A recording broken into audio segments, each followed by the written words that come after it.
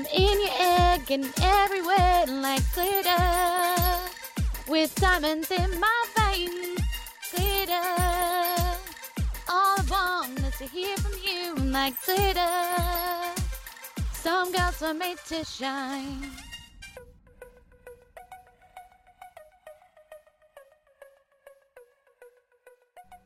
Kia ora, tēnā koutou katoa. Hello and welcome back to all of you to Jules from NZ. The glitter episodes where I ramble about topics that interest me, answer call-ins, tell you all about my crazy life. These may mention life in Aotearoa, New Zealand, but are a little more Jules focused. All that glitters is gold, right? So let's hope these are too. So, kei te pēhea koutou. How are all of you? Kei te pai, I am good. Continuing our Māori lessons for myself as well as you. I wanted to talk about a few gaming things today. I know I promised you lots of information about Queenstown, and I will, but I had lots to catch up on in terms of gaming news and stuff that I've been up to, so I really just wanted to talk about that in this one today.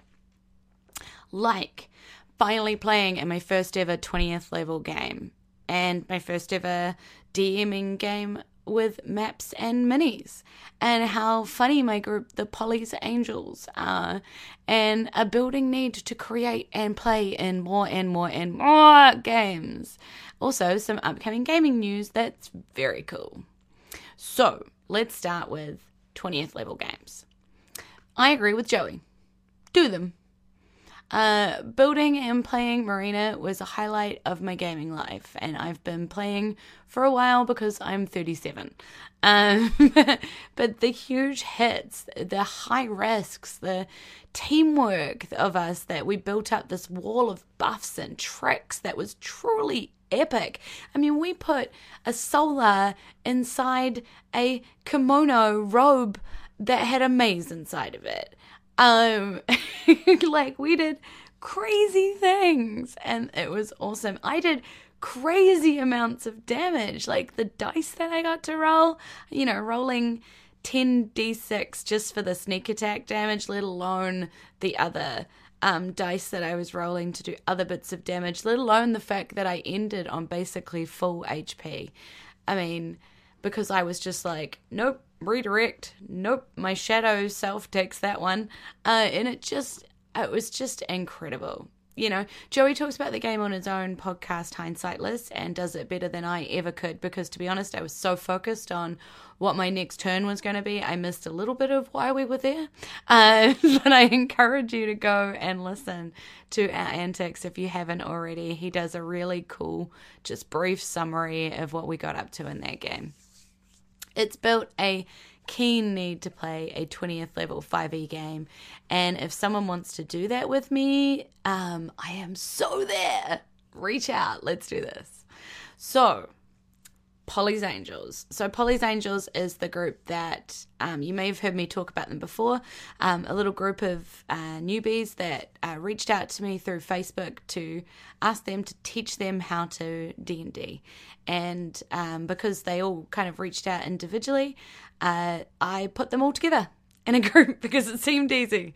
And we've been playing games for a while now.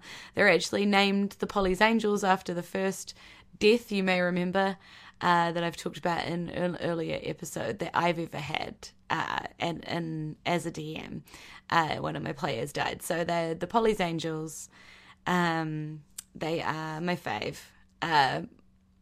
They took a week rest recently, essentially just off a board in town, to track down some cultists in the Dreadwood, near where the Saltmarsh adventures take place. They had no idea what they were walking into when they entered a small town of wood elves that patrol the edges of the terrifying Dreadwood.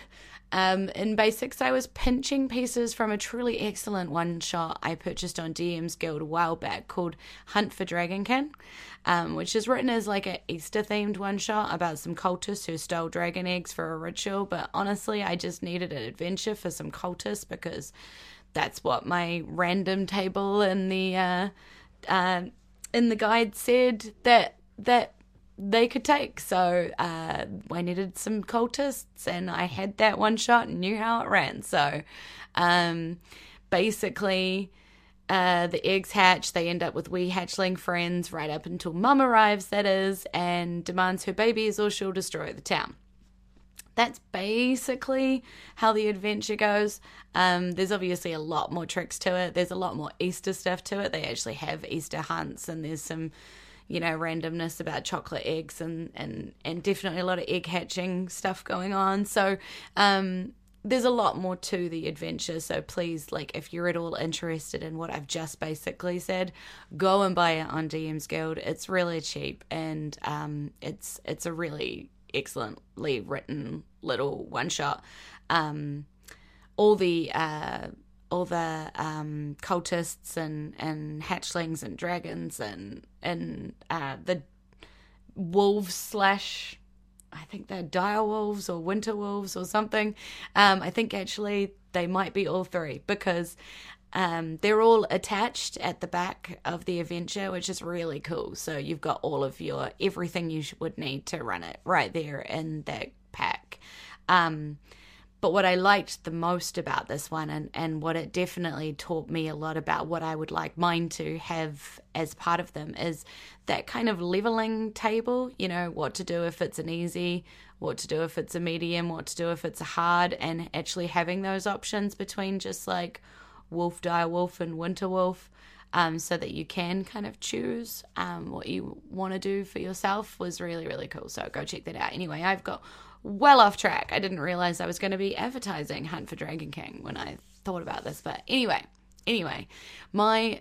I thought I was ready for this session, right? Because I had my one shot, which I've run before and I was like, haha, you think we're, going by some book or something or some other thing, but I've gone off book and I'm doing my own thing. So, I thought I was ready, but it turns out my beloved Polly's Angels had tricks for me instead, starting with getting me to name a NPC who they basically dragged into the game, ending up as Yarafat in my random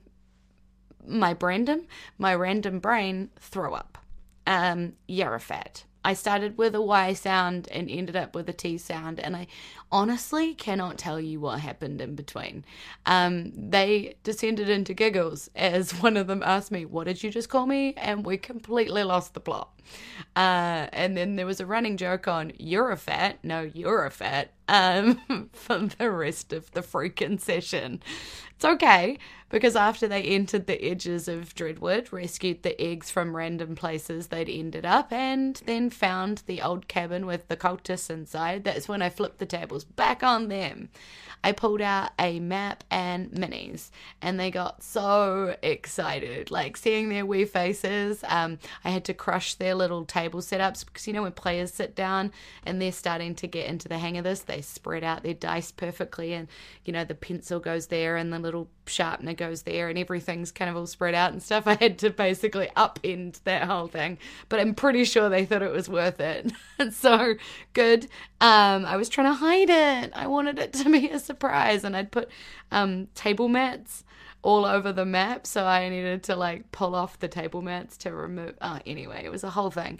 And I was using Heroes Quest board, which was pretty fun too. So I ended up having the table mats kind of only highlighting the bit of the Heroes Quest board that I wanted to work with, because it was only a cabin, so they don't get the whole board. So, but that was really fun to do.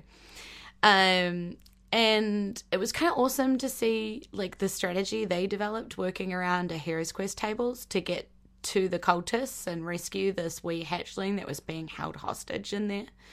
With some epic shots, some, two players not wanting to go through the door and just kind of firing through the door, taking turns to do that. That was hilarious. And the teamwork they used on actually doing flanking and all sorts of stuff like that. They took them all down, and then they immediately fell in love with their tiny hatchling dragons, which may be a problem. But I learned a lot about rules that I don't normally worry very much about, opportunity attacks, moving while engaged, and disengaging. I knew about these subjectively, and I even play them a lot in games, but with theatre of the mind, they're never very important, because unless you're really playing hardcore stickler to the rules, how far away from you by theatre of the mind, you don't really.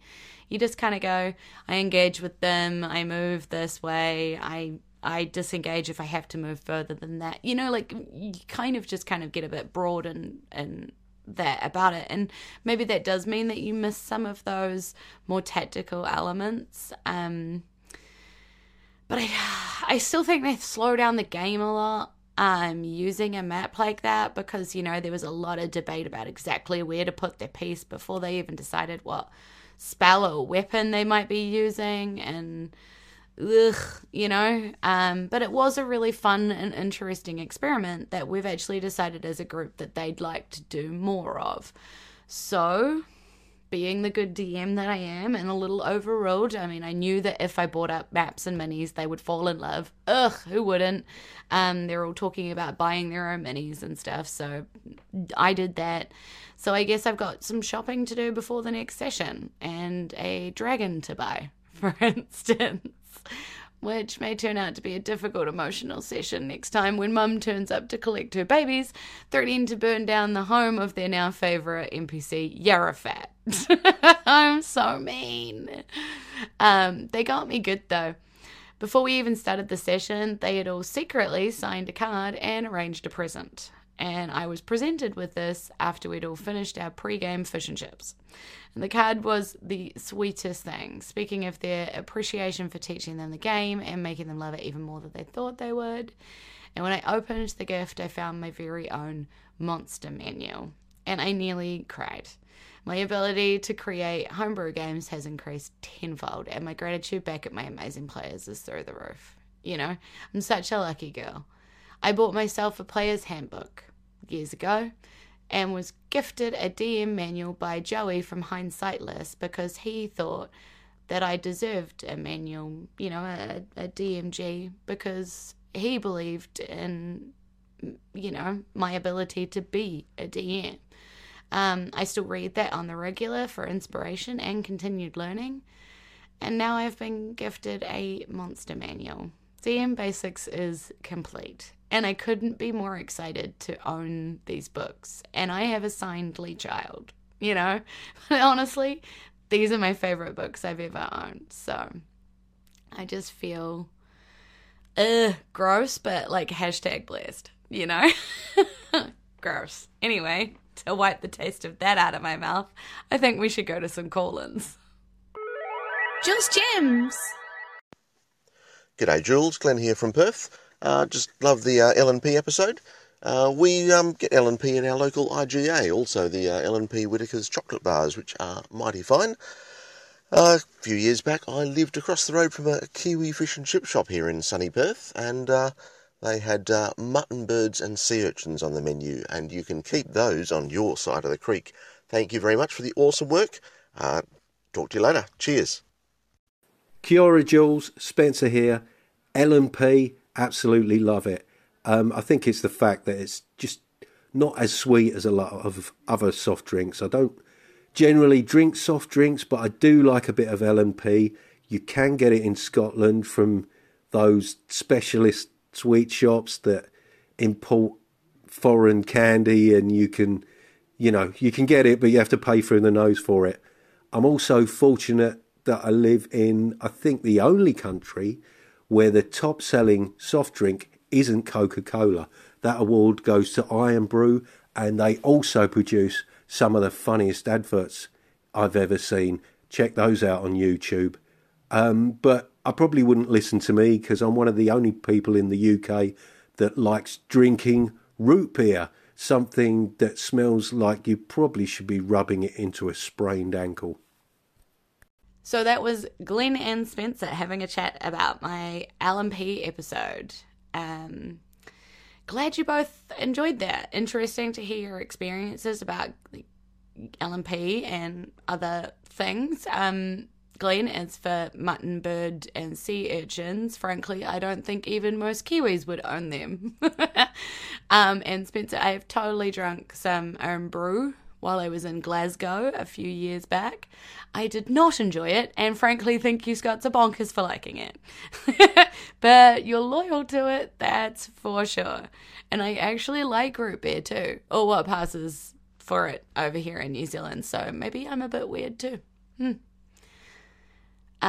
So next up is some feedback from Josh and Barry about the episode where I asked for everybody's help on my madness or sanity mechanic and told you about the one shot. So maybe, Joey, just skip ahead a little bit here. Hi Jules, Barry here from Shadow of the Podcast. Just listened to your episode where you were talking about the sanity mechanic. Just a quick note to say, I do like the sound of it. The other thing I was going to comment on it is I don't know what Jason said. Jason probably got into a lot more technicality than I have. But the main thing was to say that if you want sanity made come up more often, rather than have it kick in the sort of, insanity effect when you get to like the sort of 0 and minus levels, is it worth considering if you want to do it where after they've dropped a certain amount of sanity, like maybe a certain percentage, like 25% of the starting score or just like 5 points in general, you start getting the temporary insanities then. Maybe it's a way of speeding up kind of the fun, for lack of a better word on it. So just that kind of quick thought. I mean, that's kind of how, as far as I remember, Call of Cthulhu does it, although it's percentage based. It tends to come that the temporary insanity is coming at that point, and when you hit 0, you're just totally insane. Anyway, just my thoughts. I'll speak to you later. Hey, Josh Beckelheimer here.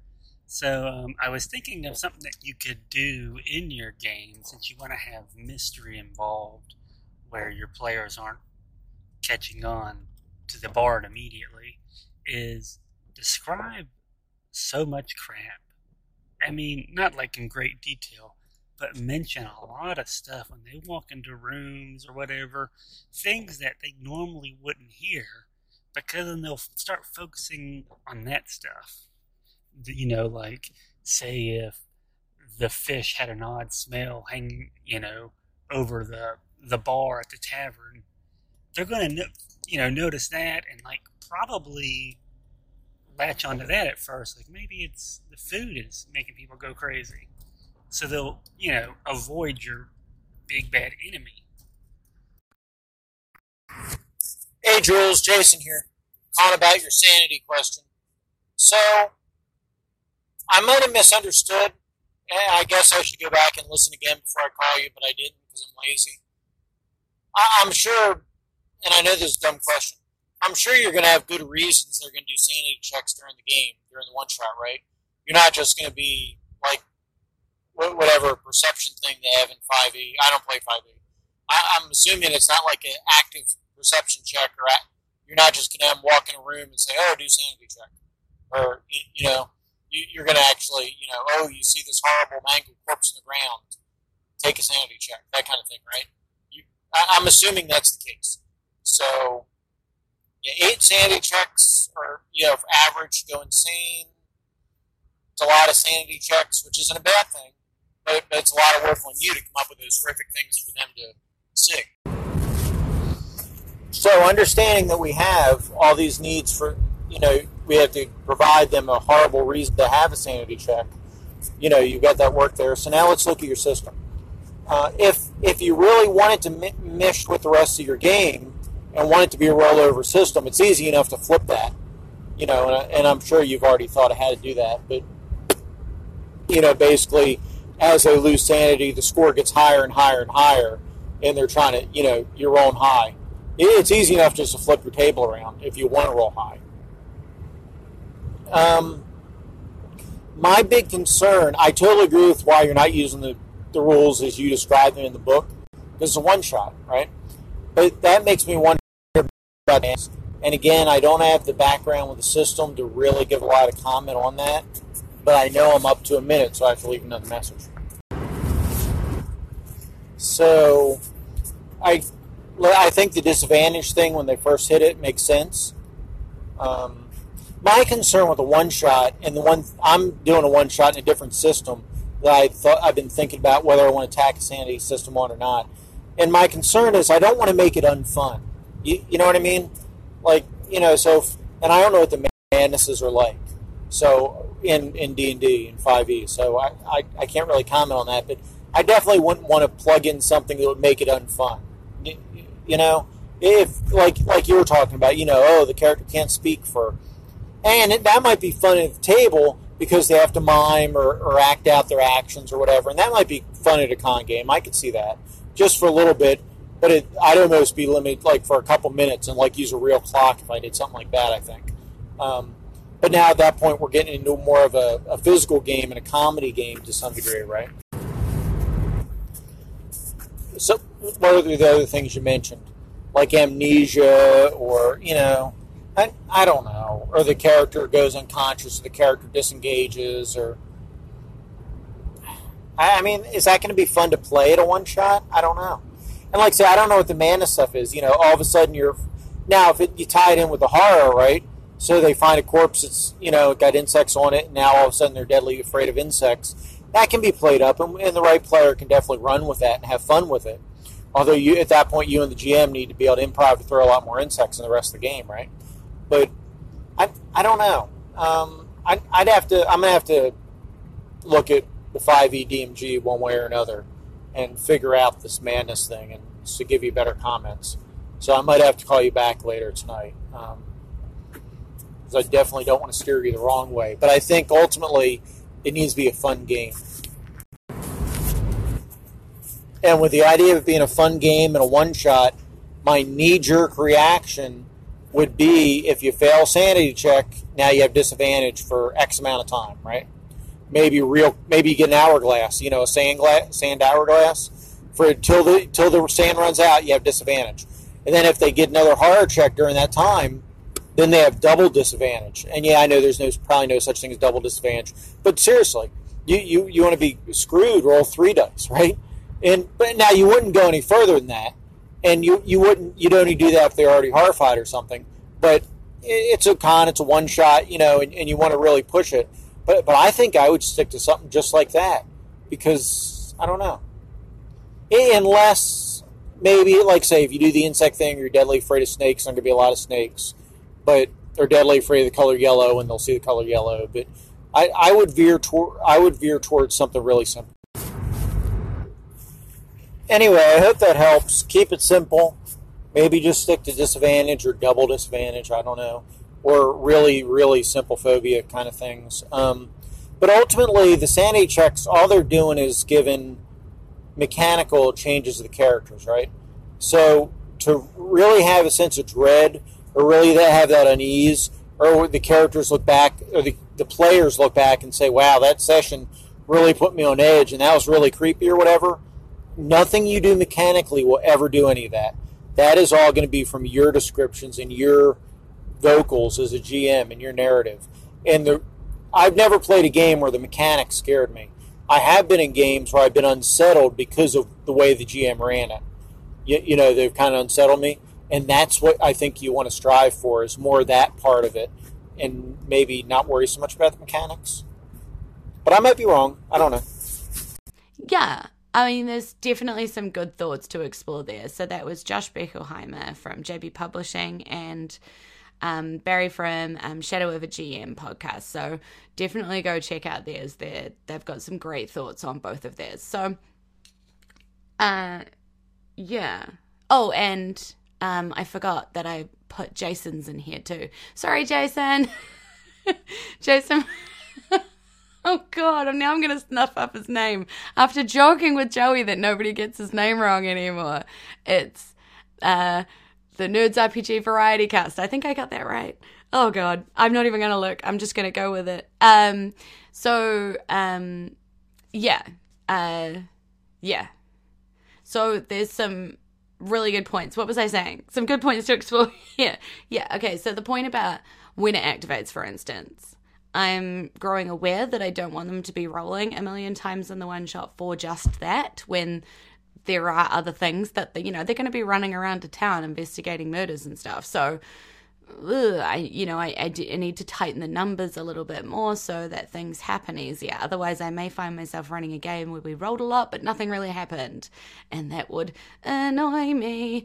Upon reflection, I really only want about 5 things they were an encounter before meeting the big bad, who actually uses sanity and madnesses as part of its attacks and stuff. So the more insane they are, by the time they get to that point, or the more points they've lost, or whatever, or gained, crap, I can't even remember my own mechanic. Anyway, but basically, the more insane they are, the harder it is to beat him, and that's why they use it running up to it. In terms of like what the madnesses are, because I realize not all of you have a DMG, so I'm just going to read out the madness tables for you so that you just kind of have this information. So, okay, so short-term madnesses. The whole point is you're supposed to roll on a D100 as to which madness you get. So 1 to 20 is the character retreats into his or her mind and becomes paralyzed, and the effect ends if the character takes any damage. 21 to 30, the character becomes incapacitated and spends the duration screaming, laughing, or weeping. I'd leave that up to the player, obviously. 31 to 40, the character becomes frightened and must use his or her action and movement each round to flee from the source of the fear. Which becomes easy if it's like a weird thing that a corpse did or whatever, because they just can't see the corpse anymore. So 41 to 50, the character begins babbling and is incapable of normal speech or spellcasting. Could be tricky, but you know. 51 to 60, the character must use his or her action each round to attack the nearest creature. 61 to 70, the character experiences vivid hallucinations and has disadvantage on ability checks. 71 to 75, the character does whatever anyone tells them to do that isn't obviously self-destructive. 76 to 80, the character experiences an overwhelming urge to eat something strange, such as dirt or slime or offal. 81 to 90, the character is stunned, and 91 to 100, the character falls unconscious. And obviously, all of those are only for kind of a shorter time than what, like, short-term madness would be, obviously, because they would have it lasting 1d10 minutes, and that's no fun. So, okay, so long-term madness, normally in the DMG, the effect would last 1d10 times 10 hours. I'm not going to do that. Again, no point. The game's not that long. So, if you want to hear the times and stuff of what I've done, go back to the last episode. I'm not going to do it again. But again, on the D100, what do we got this time on long-term madness? It's a bit more kind of things that you can kind of play with here rather than things that are almost an immediate reaction. Because they are supposed to be a bit more long-term, it's not quite so, I don't know, like, going to affect combat, for instance. So 1 to 10. The character feels compelled to repeat a specific activity over and over, such as washing hands, touching things, praying, or counting coins. And obviously, yes, they would be required to do that, but, like, not at the expense of being able to draw a sword and attack, you know. 11 and 20, the character experiences vivid hallucinations and has disadvantage on ability checks. 21 to 30, the character suffers extreme paranoia. The character has disadvantage on wisdom and charisma checks. 31 to 40, the character regards something, usually the source of the madness, with intense revulsion, as if affected by the antipathy effect of the antipathy or sympathy spell. 41 to 45, the character experiences a powerful delusion, choose a potion, and the character imagines that he or she is under those effects. 46 to 55, the character becomes attached to a lucky charm, such as a person or an object, and has disadvantage on attack rolls, ability checks, and saving throws while more than 30 foot from it. 56 to 65, the character is blinded 25% or deafened 75%. 66 to 75, the character experiences uncontrollable tremors or tics, which impose disadvantage on attack rolls, ability checks, and saving throws that involve strength or dexterity. 76 to 85, the character suffers from partial amnesia. Character knows who she or he is and retains racial traits and class features, but doesn't recognize other people or remember anything that happened before the madness took effect. 86-90, whenever the character takes damage, he or she must succeed on a DC 15 wisdom saving throw or be affected as though he or she failed a saving throw against the confusion spell, and the confusion effect lasts for a minute. 91 to 95, the character loses the ability to speak. 96 to 100, character falls unconscious and no amount of jostling or damage can wake them. So that's short-term and long-term tables. I definitely left out the Indefinite Madness table because I just kind of thought it wasn't fun to have a hangover for one-shots for a character that would be used again. Like, it's not even relevant. Like, everybody picks up these characters as fresh with no hangovers, because the idea is that anybody could play them at any level. So, you know, I guess as to why I'm adding madness in it all, the plan here is to end up with a one-shot for every level 1 to 20, that each one has a different feel or a theme or a mission or a mechanic that guides it. So each game is like, you know, like a chocolate in one of those trays for sale, you know, a flavor for everyone. I'm aware Sanity or Madness might be not everyone's cup of tea, but I feel like I should explore it at least once, and I agree it does need to be a fun game, and I guess I would preface the game with like a kind of cover about how madness should be treated as a silly thing that happens and will be over not too long, so they won't be out of the game, but how it's an opportunity to play it up for a laugh if they want to, or just go along with suggestions if not. You know, I guess I won't know until I test run it, you know. Anyway, thanks, folks, for your thoughts and feedback. I really appreciated you taking the time out of your day to think about this wee side project as much as you did. Thank you. I called into Goblin Henchman's after powering through the catalogue, as I have a tendency to do, and got some responses I wanted to share with you all. Hi Jules, thanks very much for your messages. I'm glad you're sort of working your way through the backlog catalogue of my stuff. They're all pretty short, so that's probably a bonus. At least I think that's a good thing. As for DMGM, I've definitely softened my view on that. I had another message about it as well, but I kind of started to think that actually the problem with calling the DM or GM a player is it kind of in the games where you have players, they're against each other, and it might imply the DM is trying to win rather than like be the sort of hosting, arbiter. So maybe it's not such a good thing. I mean, I'm pretty old-fashioned anyway, so I say DM. As for spreadsheets, I got lots of spreadsheet kind of gaming resources on my blog, so check it out, see what you think. And for Patreons, so not telling anyone what to do, it's just kind of my take on it, and it really sounds great that you've got that sort of set up, especially with the $1 tier. I think that for me is a sort of... Hi Jules, I just got cut off at the end there. It's Goblin's Henchman back here. So I was just saying that I think it's great you got that sort of entry level $1 tier. I think that's kind of what I like to see. I think it just means that it feels a bit more inclusive. So again, I'm not trying to tell anyone what to do. It's just we all have rationales and choices for what we do, and that's just the way I think about it, and certainly not in a way that I say thinking that it's anyone able to do. And I know you recognise that, but I think just because I had to do an extra message, I'm probably talking about this little section a bit too much. All right, take care, bye. Really appreciate you calling back with those responses. Always lovely to hear from people who enjoy a healthy, respectful debate and chat. Because I absolutely think that people can disagree and still hold each other in the highest regard. The world would be a boring place if everybody thought the same way after all. Being challenged has helped me grow enormously, even if it is to solidify my position on something or flip my position completely on its head. Ask Joey. He's butted heads with me a multitude of times and has managed to, despite my various tantrums at the fact that he will not agree with me, become one of my closest friends because of the steady way he explains things and accepts that we don't always agree, but that doesn't change our friendship.